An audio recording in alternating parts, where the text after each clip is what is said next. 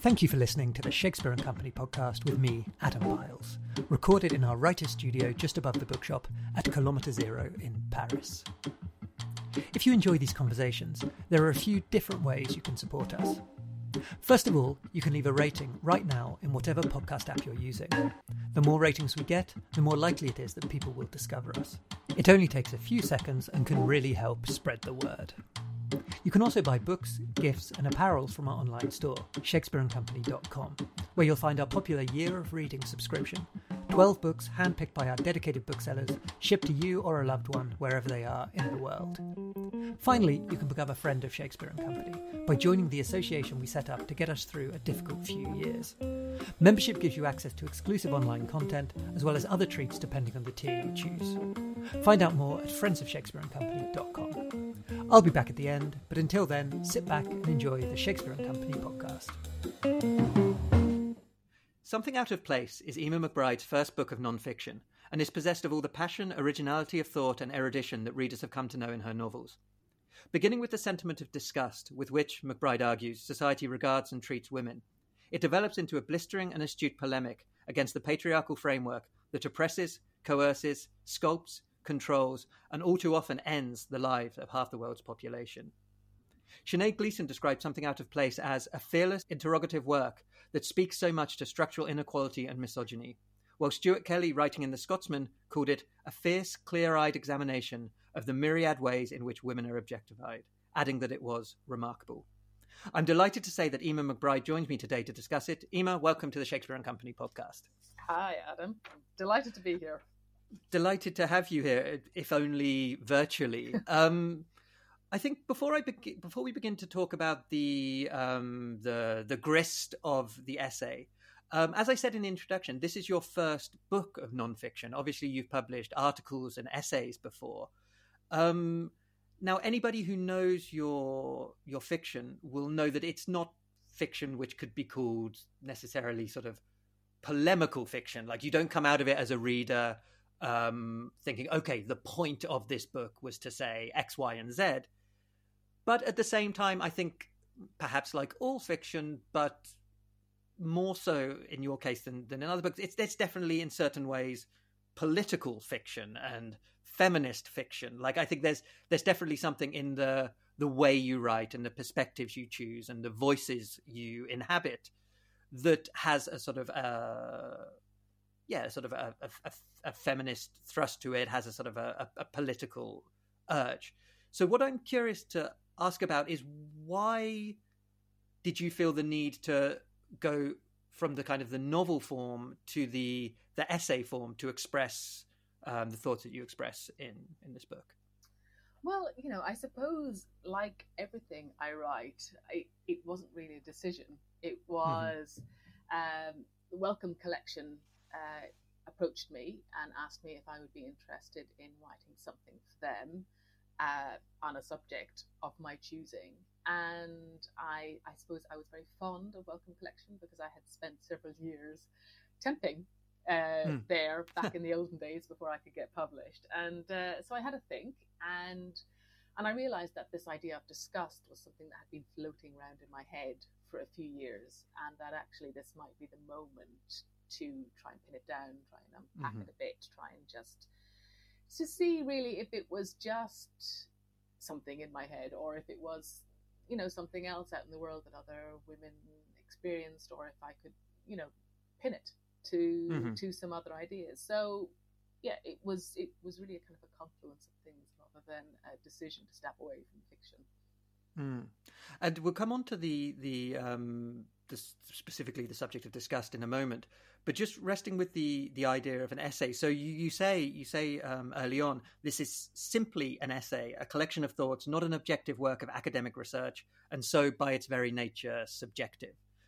Was there a moment when you were sort of drawn more one way than another? Like you thought perhaps for the investigation of disgust, you might need to do something a little bit more academic, with sort of, with more footnotes and more references, and to really sort of delve into, the literary history of disgust. And what was it that drew you more towards the kind of the the essayistic, the sort of subjective perspective? Well, possibly laziness for a start. I don't come from an academic background. I didn't go to university. I don't have that in my blood. And it's something that I always feel quite anxious about approaching. And I also didn't really think that was where I had something to offer. I didn't have those kind of skills, and I don't have that ability to unpick at a minute level. I think my job as a novelist is to look at the world and see what I see, and I suppose I was thinking that I would approach this in a similar way, albeit with having to do quite a lot of reading to back it up, so it wasn't purely just me having my say into the world. And also because I thought, there are academics who can do this and can do this better than I can.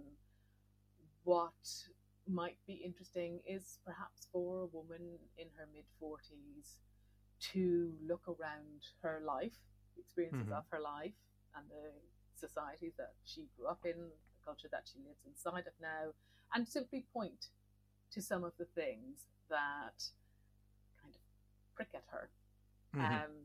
And that's, I suppose, what I mean by it being very subjective, in that it was really a matter of me following my nose rather than following a program of thought or a program of research.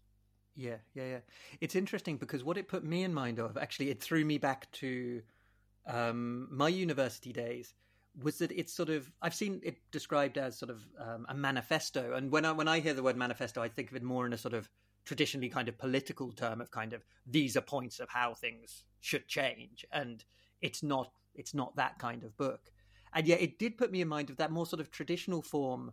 And I mean that in quite a complimentary way, because I'm very drawn to these kind of books. The kind of thing that you might find in sort of, the Communist Manifesto of Marx, or like Rousseau's Discourse on Inequality, which is sort of, that idea of, man is born free and yet everywhere is in chains. And why is this? And let's investigate this. And so you kind of begin with a concept, an observation, and then try and sort of unpick it, unravel it, understand it from sort of one person's perspective, hopefully therefore kind of opening out to a more sort of generalized view on something. And so for me, it's sort of, it fits very nicely as kind of a modern version of those kind of sort of traditional sort of political treatises. Yeah, I think so. I certainly didn't set out with the idea of organizing a program for change, because it's really a book about noticing and about questions rather than about answers and solutions. Because I'm not someone who has ever felt that they are in a position to tell others how to live. But there are works that have profoundly influenced me that are a lot about just teaching, that taught me to notice. And that actually to notice and to engage with something uncomfortable is often as much solution as you will get, because no one person can take down a system, can create a new way of women in this case being in the world. But it, I thought a lot about, which again is an academic book, is incredibly well researched, which is the opposite of this book, which was Susan Faludi's Backlash, which was a book that really taught me as a young woman, I maybe read it in my late teens, early 20s, just to look at the world in a different way, to look at the messages that the media were offering to me and to interpret them in a different way, to not simply take everything at face value. And I suppose that, rather than all the work and all the years she slaved over it, putting academia to her academic brain to good use, it was that idea that sometimes someone can just show you a place, a direction to look in, and once you've looked in that direction, you can't unsee what you saw there, and you carry it with you, and that becomes a filter through which you interpret your experience. And so yes, it's very much comes from that, and from my, from my own completely subjective view of looking at the world. And was that sort of that sense of being unable to unsee something, was that kind of how this concept of this kind of origin concept of disgust kind of arose in you? Like once you'd had the thought or the realization, or you'd noticed women or the female body being treated with disgust in sort of society, that did you suddenly then start noticing it in this context and that context, and it's just sort of like it was almost impossible not to see it in the whole structure of society? Yeah, absolutely. I think once you begin to see something, you then pick up the threads of it elsewhere. You recognize it in other places, and it seemed to me that disgust was an incredibly powerful but discreet tool of oppression against women, and perhaps my kind of Irish Catholic upbringing made me more alert to it than someone who'd grown up in the C of E in the UK. But I think the kind of the subtle messaging that underpins so many things, that leads one inevitably down the lane to the point of self-disgust. I recognized it. And I thought this is operating outside of a religious context. This is operating all over the place, and this is going into institutions. It is going in through interactions. It is, right throughout social media. It is all over the press, and maybe it's time to say it out loud, because the point about disgust is, of course, the shame that it brings upon the person who is the subject of disgust, who has created a sense of disgust in others, and that makes it incredibly hard to tackle head on.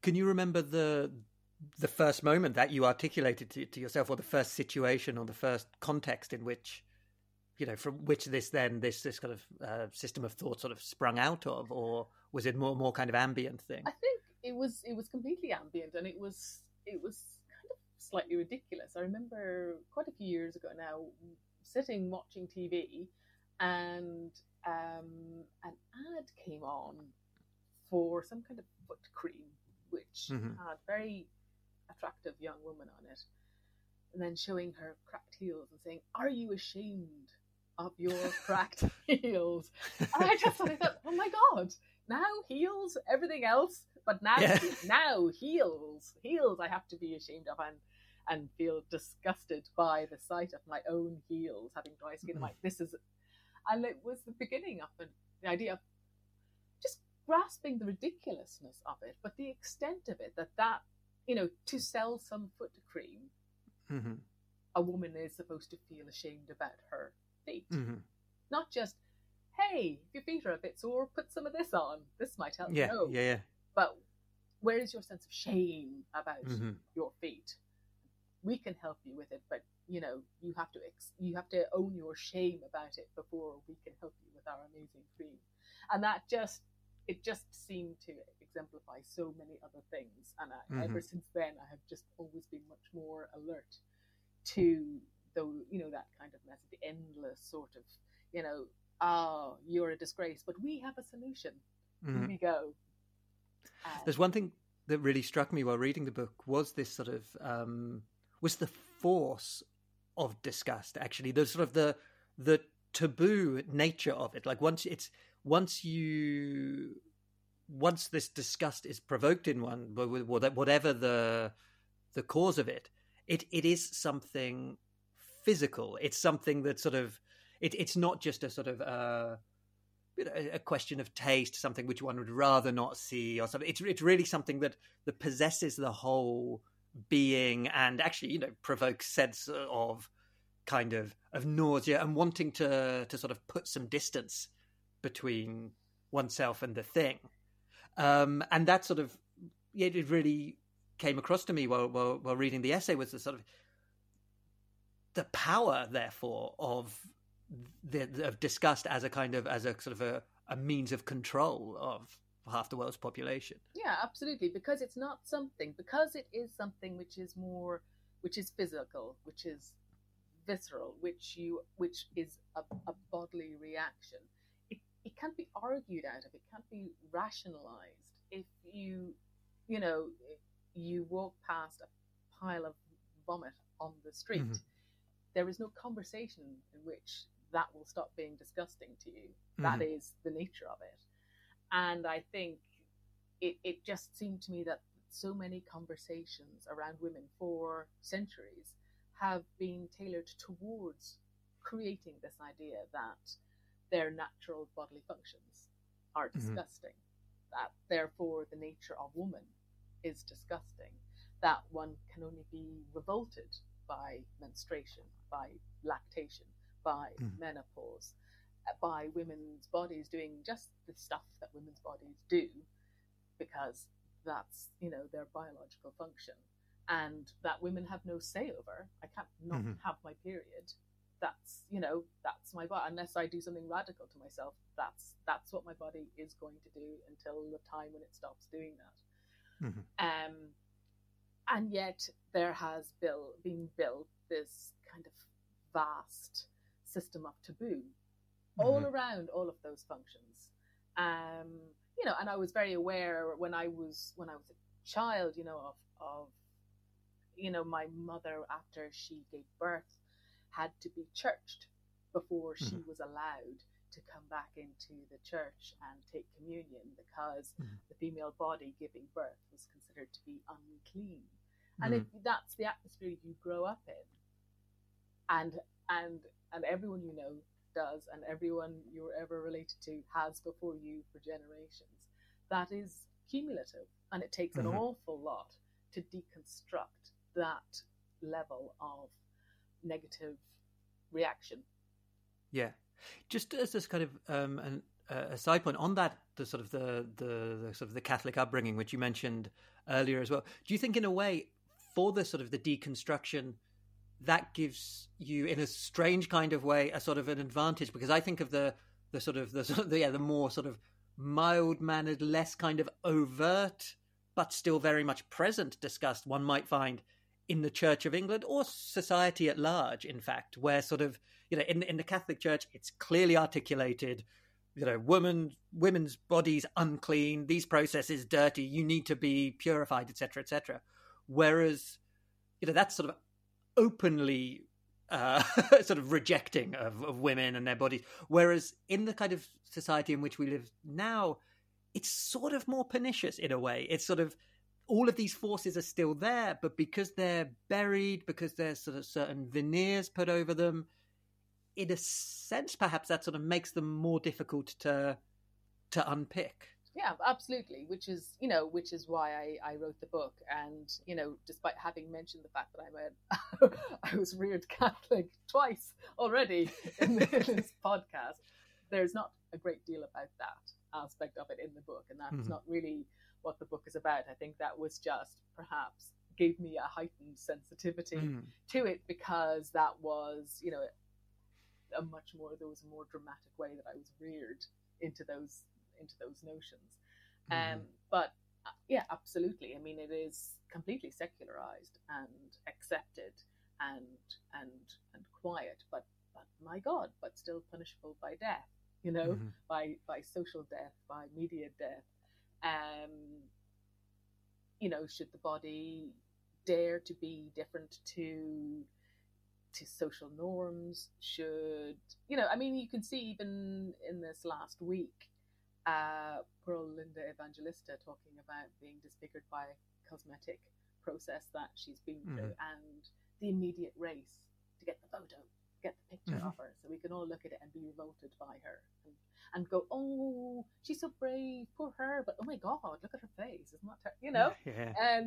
And that is, that is also a method in which disgust is filtered through to all of us. Is that where now, as long as we say, oh well, terrible and brave and you're beautiful, even if you're not beautiful anymore, that then somehow we don't have to deal with the underlying issue of why does the body have to be in this way? Why does this Mm-hmm. woman's body have to appear this way? And why are we appalled by it being different to what it has been?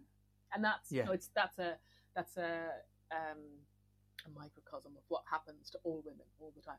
Why is the body like this? Why is it fun? Why is it changing? Why is it doing all of these things? Yeah. When you mentioned earlier sort of the concept of disgust, and you mentioned, for example, the vomit on the street, like there's no way that could ever be anything other than disgusting. It did put me in mind of the title of the book, because in the case of like the example with the vomit, it's true, like it's perhaps with the I don't know, the exception of maybe a biologist whose specialization is studying the human bilious system, maybe there it's not disgusting, but like broadly we can say like vomit in every context pretty disgusting. Whereas the title of your book, so Something Out of Place, there's this idea that one of the underlying kind of motivating things for that disgust is the sort of the fact that sort of women's bodies are not where they should be, and not be doing what is prescribed for them. And yet there's this kind of strange contradiction at the heart of it, is that where the place is never really sort of described. So women are perpetually out of place wherever they are. Yeah, and this is the kind of the central idea, I suppose, of the whole essay, and it's it comes from the anthropologist Mary Douglas's book Purity and Danger, in which she examines notions of disgust and why disgust becomes, or why taboo becomes useful in certain times and places, and how when it stops being useful, it's sort of dissipated. And it seemed to me to apply, beautifully to the situation for women. So, her idea that, a piece of cake on a plate is not disgusting, but a piece of cake lying on the toilet floor is disgusting. The cake is still the cake, but where it is has somehow made it disgusting. And that seemed to me a perfect analogy for the situation that women are in, that, everywhere we go, we are seen to be infiltrating spaces that we don't belong. And of course, the last century or so of kind of radical change in the domestic situation of women getting the vote, of women being able to divorce, of abortion, of contraception, of equal rights in the workplace. This is really only 100 years of change, and there's millennia of tradition behind that is still pressured, and that is still pushing against all of those things. And there is still a mindset that if only women would stay within the bound. Okay, we accept they'll come to the workplace, but we should be able to put our hand up their skirt in the workplace. Oh no, we're not allowed to put our hand up the skirt in the workplace? Okay, well, we should be able to make a dirty joke about them. No? Okay, well, we should be able to make a dirty joke with them. No, we're not allowed to. And it just creates a further kind of resentment and anger. And so, there's an acceptance of, well, we can take this bit, but each time women are ruining it for everyone. And also, it's sort of the title, of course, put me in mind of that old sort of expression, a woman's place is in the home, and the kind of the irony underlying that is that often the sort of the home, the sort of domestic environment was essentially a prison for women who were there. Like it was a prison of labor and childcare and often sort of abuse as well. And so sort of like even the place that is for women isn't really their place. It's not their place in that they can feel comfortable in it or feel at home there. I think this is the perpetual difficulty for women, because there is no one place to go to, and there is no one great place that we came from, that we can look back and go, well, what we would like is things to be a bit more like that.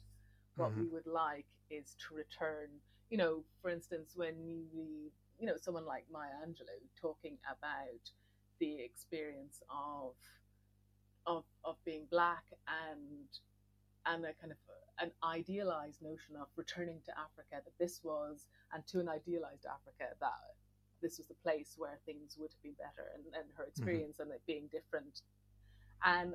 But women don't even have a place like that anywhere.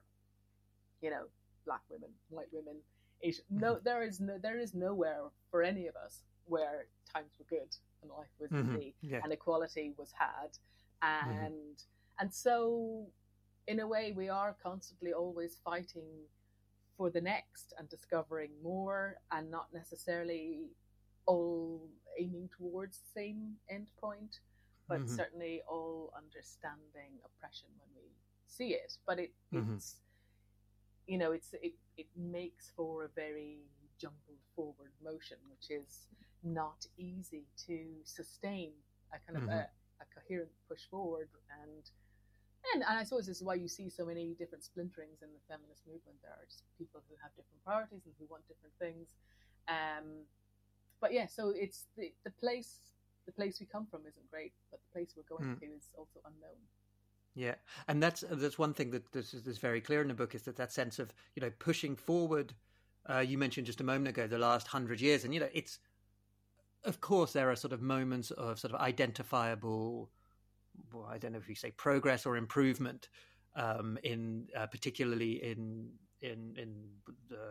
Europe and the West for women, and yet there's also I think there was a short period, I don't know, maybe in the sort of the early 2000s, when perhaps broadly people thought, "Oh, we're done with that. We figured this out. There's equality now," and that was, of course, a very naive thought then. But I get the sense that in the last few years, particularly, there's either been, I don't know if we'd say it was a regression, or there's certainly been sort of an upsurgence in from the patriarchal framework to sort of to reestablish itself, or to regain the losses that it's suffered. Yeah, I mean, I think in the kind of, obviously in the 90s there was the whole kind of surge of the Ladette movement, which was supposed to be great, which was like, now we can smoke bags and drink pints with the lads, and that's equality, right? And then of course that got turned into, and now I have to make fun of fat girls and sit with my legs spread on the cover of FHM, and that's equality, right? Because I'm in on the joke.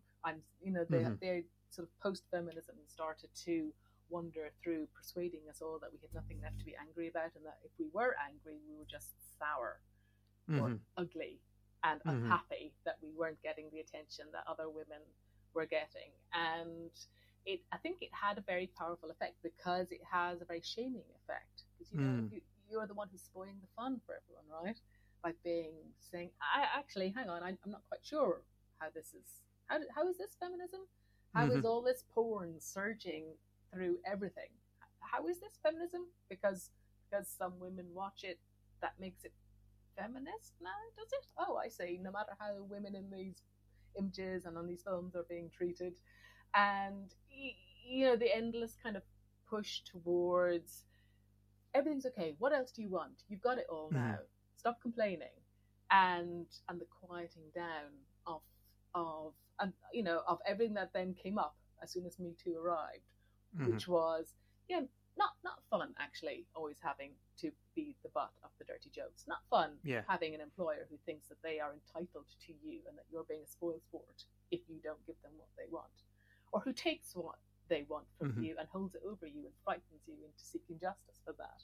And that, it became really clear that, women again had been sort of separated out.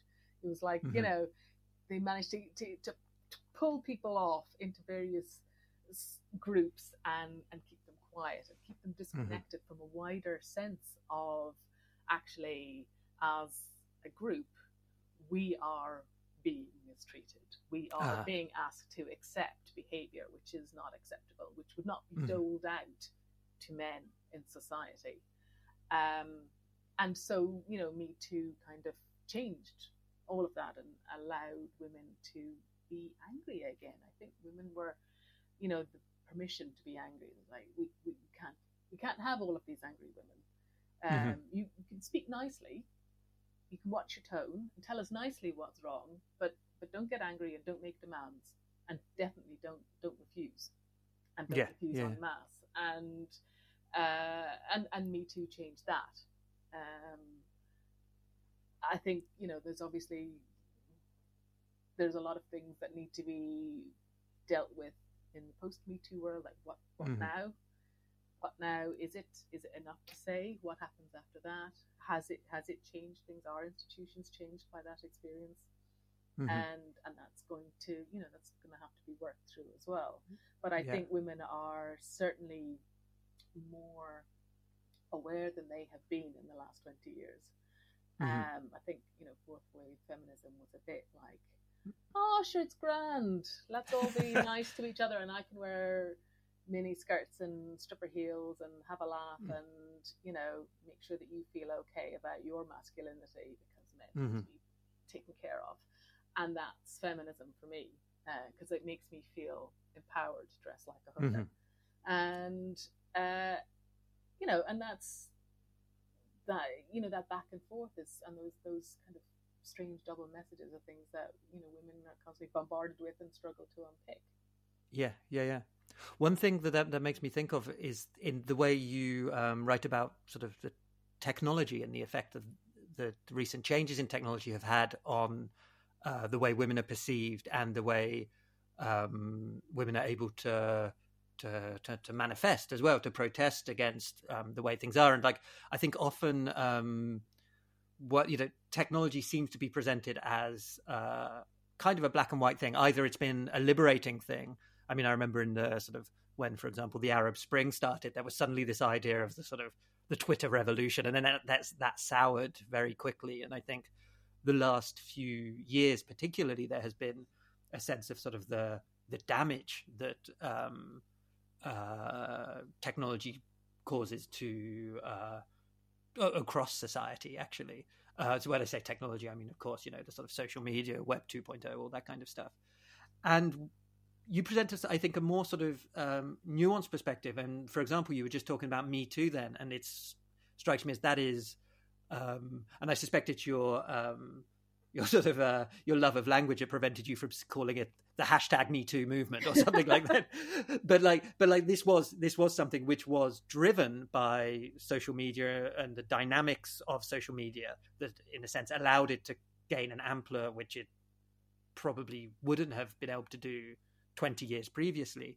And yet you also mentioned the kind of the pornification of a lot of our society, and the access people have to pornography, the quantity of pornography people seemingly consume, the nature of that pornography as well, which from what I understand has been sort of whittled by the algorithm to be sort of very sort of specific types of kind of to appeal to kind of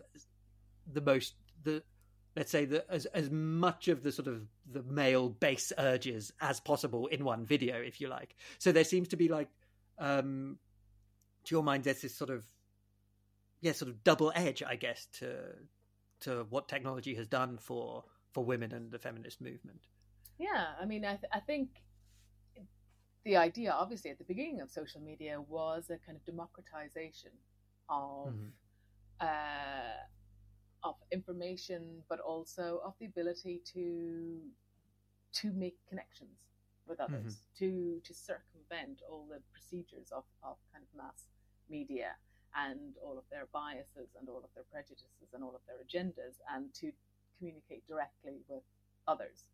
And that, has become, that has been hugely betrayed by everything that we have learned about Facebook and Twitter and how the algorithms, pointing people in particular directions, picking up on things and pushing certain ideas. And so we can no longer view these things as direct access. And I think women, very clearly come out on the hardest end of of this, because it it's become a forum in which to attack. And rather than to converse, women making a point, women having an opinion, women daring to be seen at all, to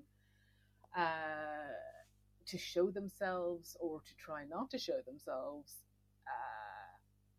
it's just opening the door to madness. And you see endless kind of rape threats and murder threats over the slightest points of disagreement. And it's hard to understand how women can deal with it without this becoming a legislative issue, which I think inevitably it must, without, basically shutting up and closing down their accounts. This is another place where women are now out of place by being heard, by being seen.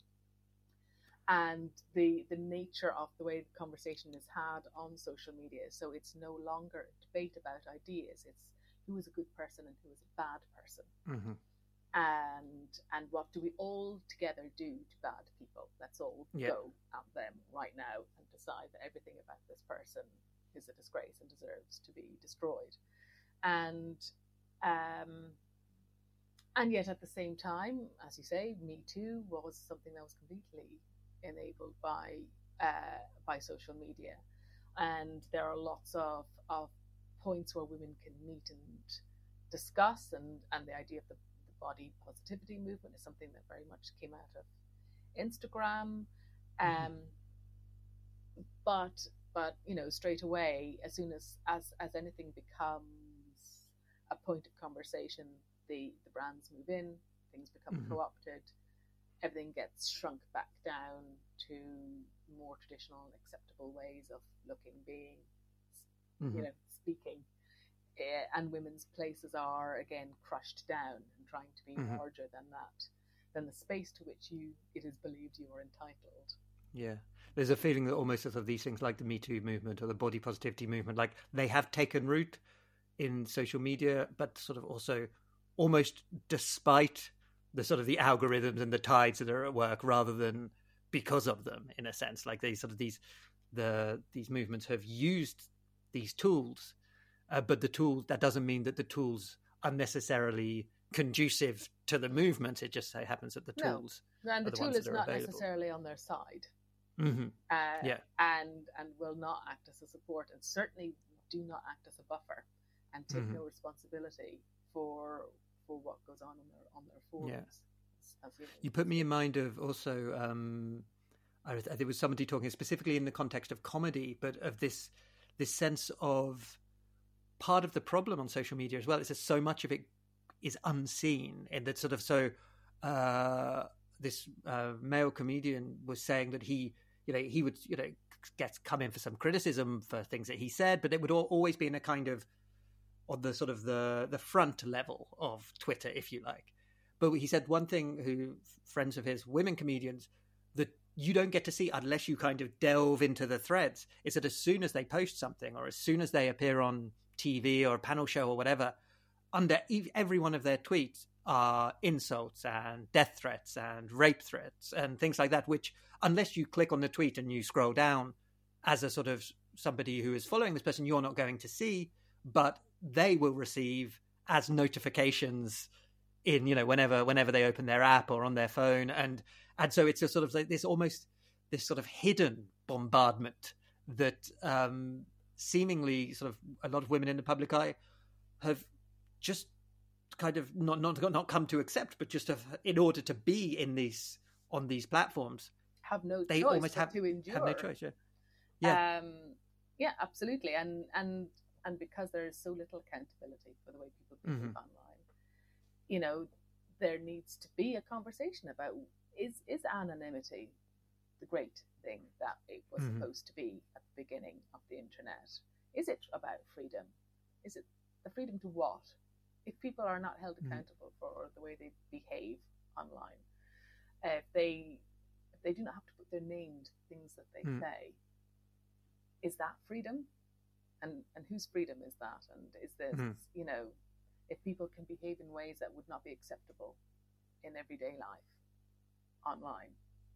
Or is this really the way that we want society to go? We can't pretend that this isn't now part of society. This doesn't exist just in a realm. It's not something people do after dinner for half an hour before they go on to more erudite pursuits. This is an intimate part of a lot of people's daily life and their interactions. And it's not really enough anymore to claim that the freedom to be anonymous is overrides someone's ability to live in peace.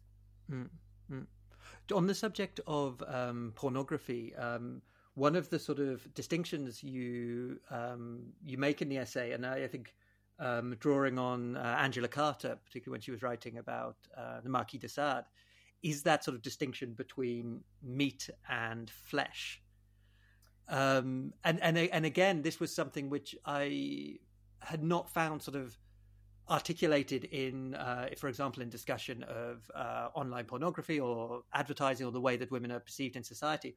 But as soon as you sort of outlined the sort of the difference in the way that these two words, which could in certain contexts be used interchangeably, but in fact they carry such profoundly different connotations for the manner that they're used. Yeah, I mean, absolutely. I thought when I came across this in Carter's de Sade book, it was like a light went on in my head. I thought, oh, this is a really useful way to talk about objectification.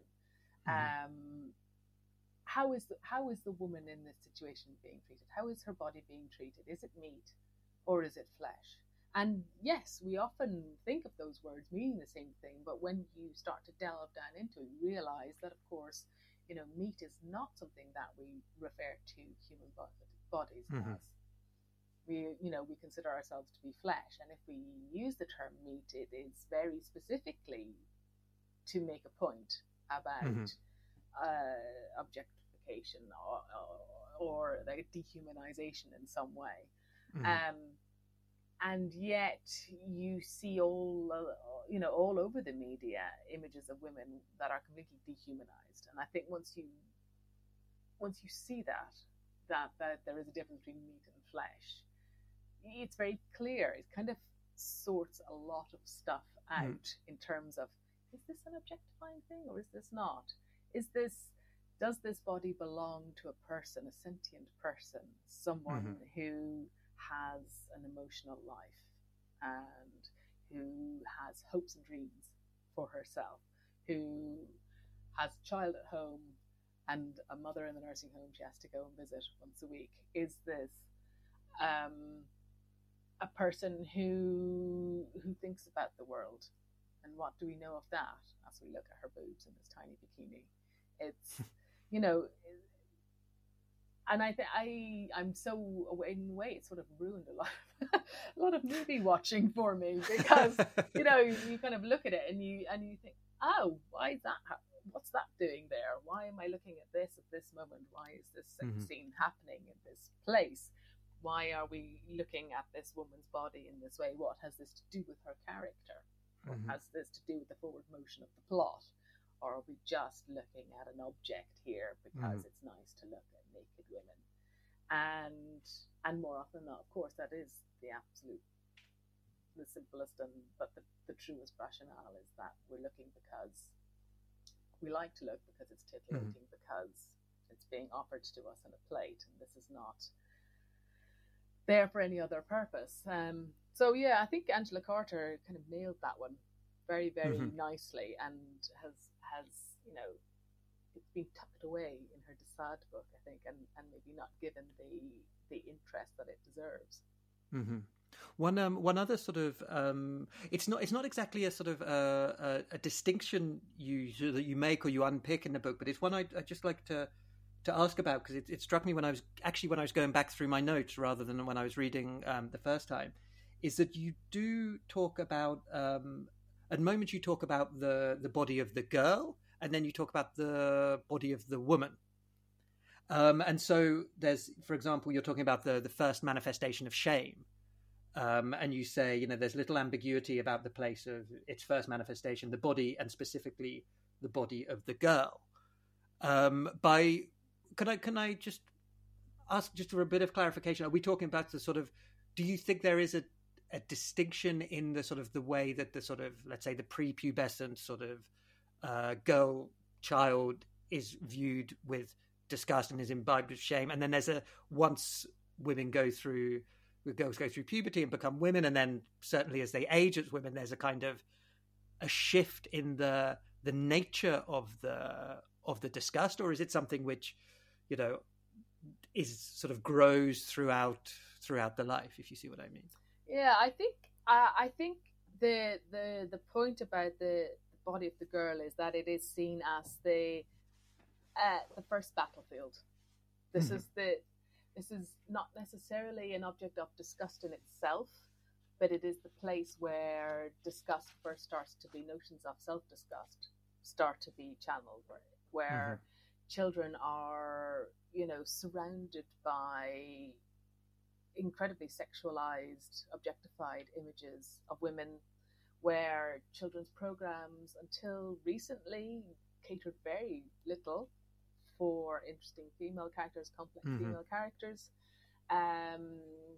that male characters outnumber them and are always in the kind of the central adventure mode. And that's only really started to change in the last 10 years or so.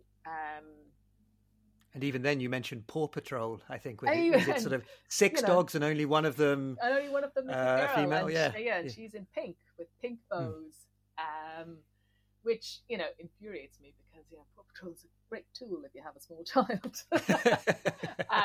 You just wish that she didn't have to choose. She was able to choose more, or, you know, I think when I was a girl, I spent a lot of time identifying with male characters because there were no female characters that I identified with. And it took me a long time to realize that even if I identified with them, I would still not be considered to be in that league.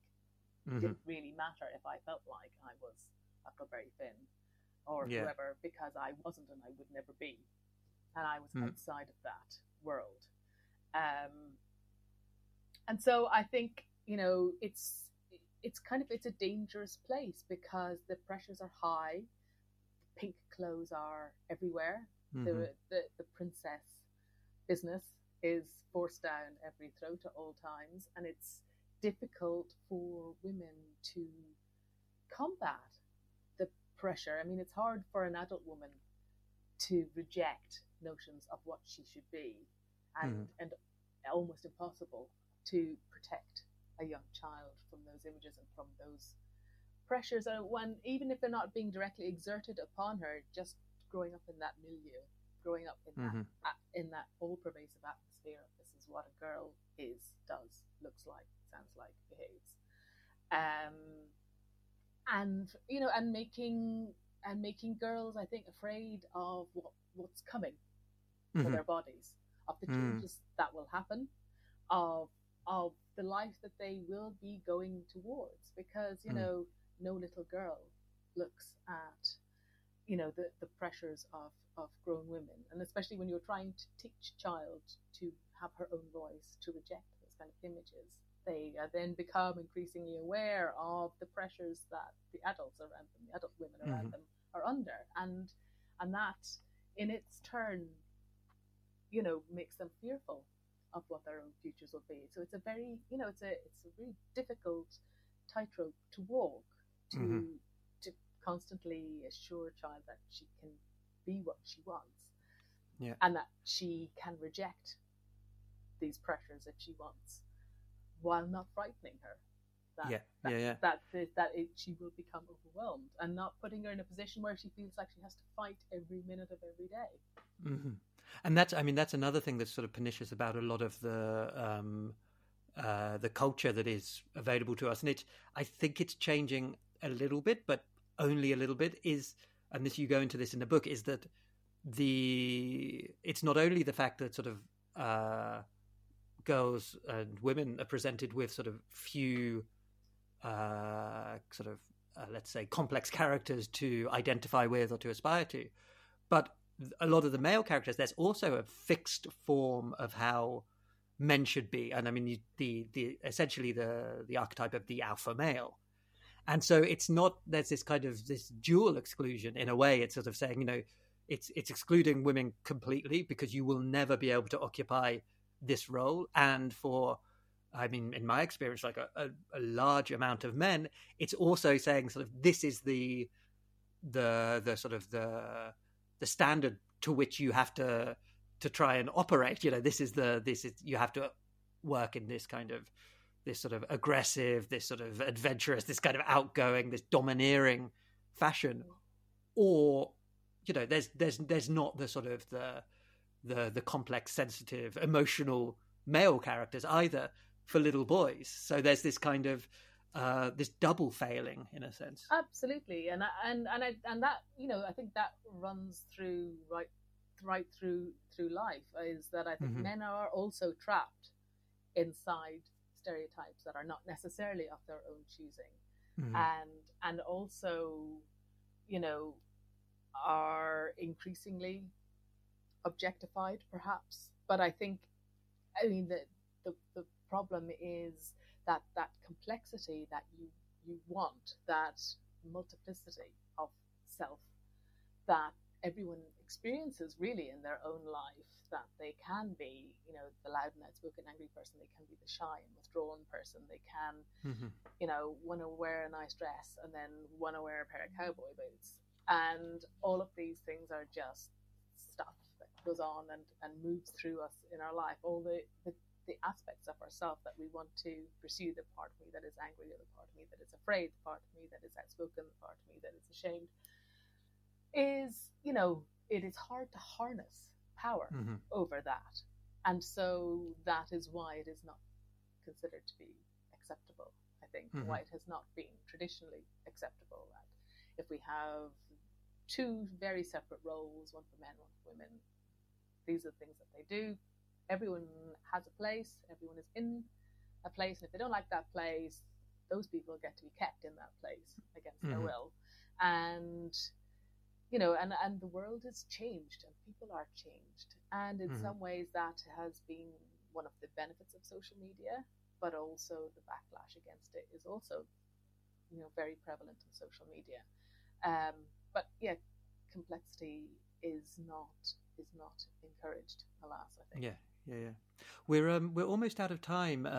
But there was one thing, I suppose this is a sort of a nice point on which to end the conversation. Not that I think this conversation it's by no means ended. I think this is a conversation which, as you say at the you know, towards the end of the book, you say, you know, I don't think there's only one answer, and, you know, that's the point. It's not sort of something which is going to be sorted out in an hour-long podcast. But looking to the future and looking at that kind of patriarchal framework that has existed and persisted for so long, and that is being, you know, that is being kind of redefined and reshaped, but perhaps you know, that's more sort of, unfortunately, tinkering at the edges rather than sort of deeply sort of uprooting some of the things that holds it in place. I suppose my final question is about that sort of your hope or your sort of vision for the future. Like, do you think that it is possible even to sort of deconstruct that framework from within that framework and to build something new and better sort of on its ruins, so to speak? Or is that a sort of maybe a bit of a sort of a utopian view? Like, once you're kind of, you know, locked in it, is there sort of, is it even possible to think outside of it, having been so sort of completely defined within it? Yeah, I mean, it's very tricky because, of course, you know, utopian thinking is where no one's permitted to think about utopia anymore. Everything is only dystopia. But the truth is, change has happened. And worlds have changed, countries have changed, people have changed. The universe renews itself. Everything can be different. And the problem is, it's not going to happen tomorrow because you write an angry tweet to someone today. It is about accepting a slow process, and that, you know, should the revolution happen tomorrow, will women suddenly be treated any differently? No. It will be the same. It's an evolutionary process rather than a revolutionary process. But I think, and part of that, and we can all play our part in it, is with an alertness and an awareness, with an ability to look further than the thing that we have been told, deeper into that, to imagine a different solution, to understand that maybe the problem is not what we think it is, but might come from another angle, may come from a different place. And, disgust was not something that I felt when I was a child, that I kind of knew much about, that I was aware of, but I feel incredibly aware of it as a woman in my 40s. And that changes my interaction with the world. It changes the behavior I'm prepared to accept. And it changes the way that I dole out what I want to say in the world as well. But I too do not indulge in a simple, quiet shaming. Yeah. And everyone can do that. That's not just, men doing it to women. Women can do it to each other as well, and that's also part of the conversation. And to be alert and aware. But I do think, I don't know, I'm very bored with the whole everything's ruined, nothing can happen. That this is, this has been going on for millennia. Everything's ruined and nothing happens, the end of the world. Well, maybe it is, maybe it isn't, but we're alive now and we can do things differently and we can make change, and there is precedent for that. That's not a fantasy, but it is accepting the boring, tedious nature of change, progressive, constant, pushing forward, and not running to finish line and expecting everything to be fine tomorrow. I think that's a perfect place for us to leave it. Thank you so much, Ema. Something Out of Place is, of course, available in store at Shakespeare & Company. It's available from our website. You can find the link in the show notes to this podcast. All that remains for me to say, Ema McBride, thank you so much for joining us today. Thank you for having me.